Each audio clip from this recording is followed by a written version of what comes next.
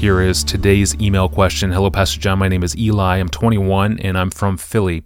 I have a question concerning God's sovereignty. In the Bible, it seems like a couple of times we read where God makes someone sin for the benefit of his chosen people. For example, in Exodus 7, verses 1 to 5, where we see God telling Moses and Aaron, I will harden Pharaoh's heart, and though I multiply my signs and wonders in the land of Egypt, Pharaoh will not listen to you. And Romans 9:18, it is affirmed by saying, so then he has mercy on whomever he wills, and he hardens whomever he wills. I've spoken to many Christian brothers, even ones who are far older than I am, who seem to disagree with me time and time again that God can, in fact, make someone sin, judge them for it, and still be a righteous, good God. What I get from those conversations is that they are ultimately questioning God just as Job did, that it's not about whether God can do it or not, it's whether they, created humans, feel like it's right or not right for God, our Creator, to do such things with us. So can God in fact make someone sin, judge them for it, and still be righteous, just, and a good God? The words that we use to describe God's causality, his causing in relation to evil, make a really big difference in how people hear and respond to what the Bible teaches. Words don't make the final difference, but they do matter. Other things can hinder people from agreeing with what the Bible teaches besides just words, but words matter.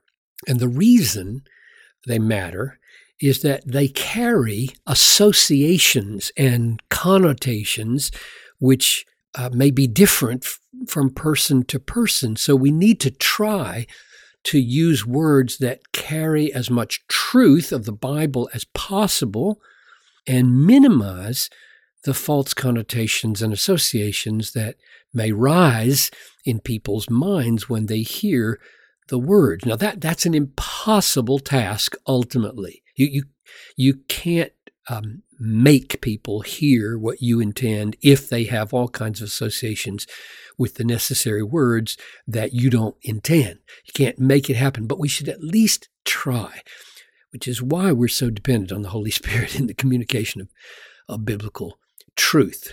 One of the reasons why. Now, when I say all that, I'm thinking about the phrase, can God in fact make someone sin? The word make probably, for many people, carries the connotation force someone to act against his will, or turn someone into a robot so that it is not really they who are sinning, but God. Now, both of those associations or connotations to the word make sin are false. So if I say God makes someone sin, and those connotations is what they hear, they have to reject what I say. They have to. They'd be right to, if that's what they think I mean. Their rejection would mean God does not force anyone to sin against his will, and they'd be right.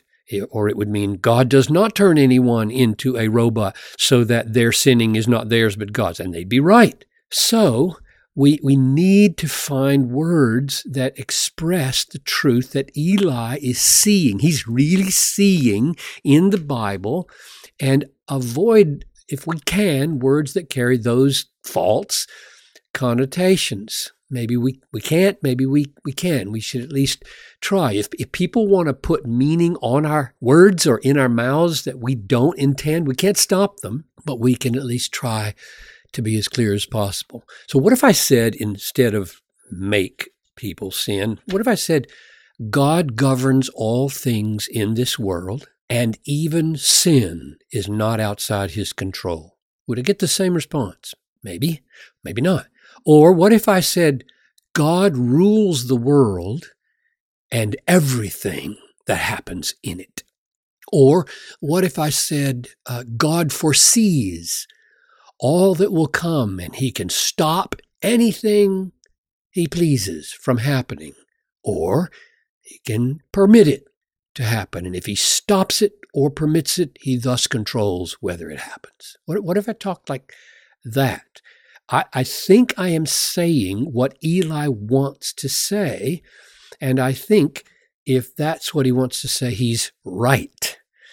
And clearly, in all of this, human accountability in the Bible is affirmed and sustained, and therefore God is righteous to judge all sin, either in Christ or in hell. Now, what do I base that on? So let me just give a few texts here. Number one, Ephesians 1:11. The Bible teaches that, I'll just read it.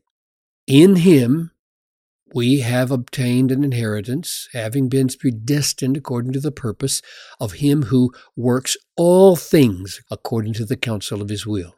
So God works all things according to the counsel of his will. Number two, the Bible teaches that Satan is the cause of many sins, but Satan is not ultimately out of God's control. He operates only by permission from God. Therefore, God can always restrain Satan, put limits on Satan to any degree he please, and therefore God governs what Satan does. See Job, see Peter's denials. Third, when Joseph's brothers in the Old Testament sold him into slavery, they sinned. Both Genesis and Psalms teach that this was planned and ordained and brought about by God. Psalm 105, God had sent a man ahead of them, Joseph, who was sold as a slave. God sent him. That was what happened when he was sold as a slave. And Joseph himself describes the event in Genesis 50, verse 20, when he says, "As for you, you brothers, you meant evil against me, but God meant it for good." It doesn't say God used it for good. They had a meaning. It was an evil meaning. God had a meaning. It was a good meaning. And he brought about salvation for the people of God and the redemption that would one day come through the seed. So yes, God was on, controlling, governing, bringing about what happened there.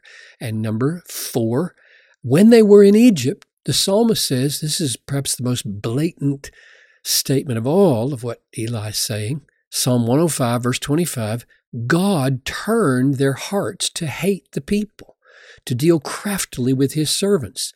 This is a strong statement of God's sovereignty, and we should receive it and assume that God can do that without removing the real willing and real responsibility of the Egyptians in sinning against Israel. And one more, and this is the most important because it relates to the gospel. I don't think it's possible consistently to believe in the gospel if you reject that God can bring about his will by the sins of people that he governs. Because it says in Acts 4:27, truly in this city there were gathered together against your holy servant Jesus, whom you anointed, both Herod, Pontius Pilate, along with Gentiles, and the peoples of Israel, to do whatever your hand and your plan had predestined to take place.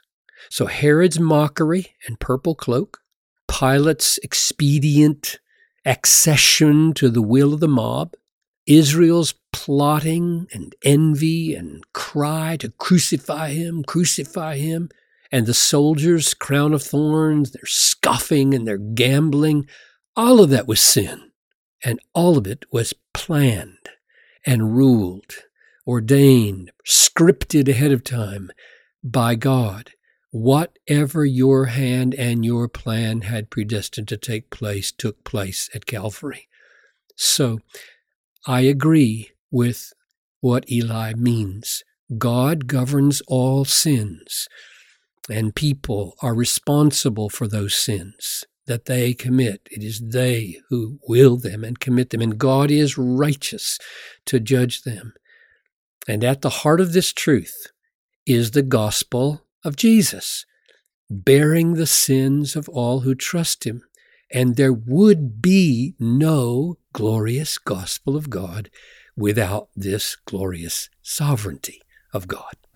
Pastor John, thank you. These are hard truths to grasp, and if you need more time and more details, be sure to see the book that John Piper wrote on this very theme. The book is titled Spectacular Sins, and it's a book you can download for free online at desiringgod.org/books. Pastor John and I return tomorrow to close out the week. I'm your host, Tony Reinke. Thanks for listening to the Ask Pastor John podcast.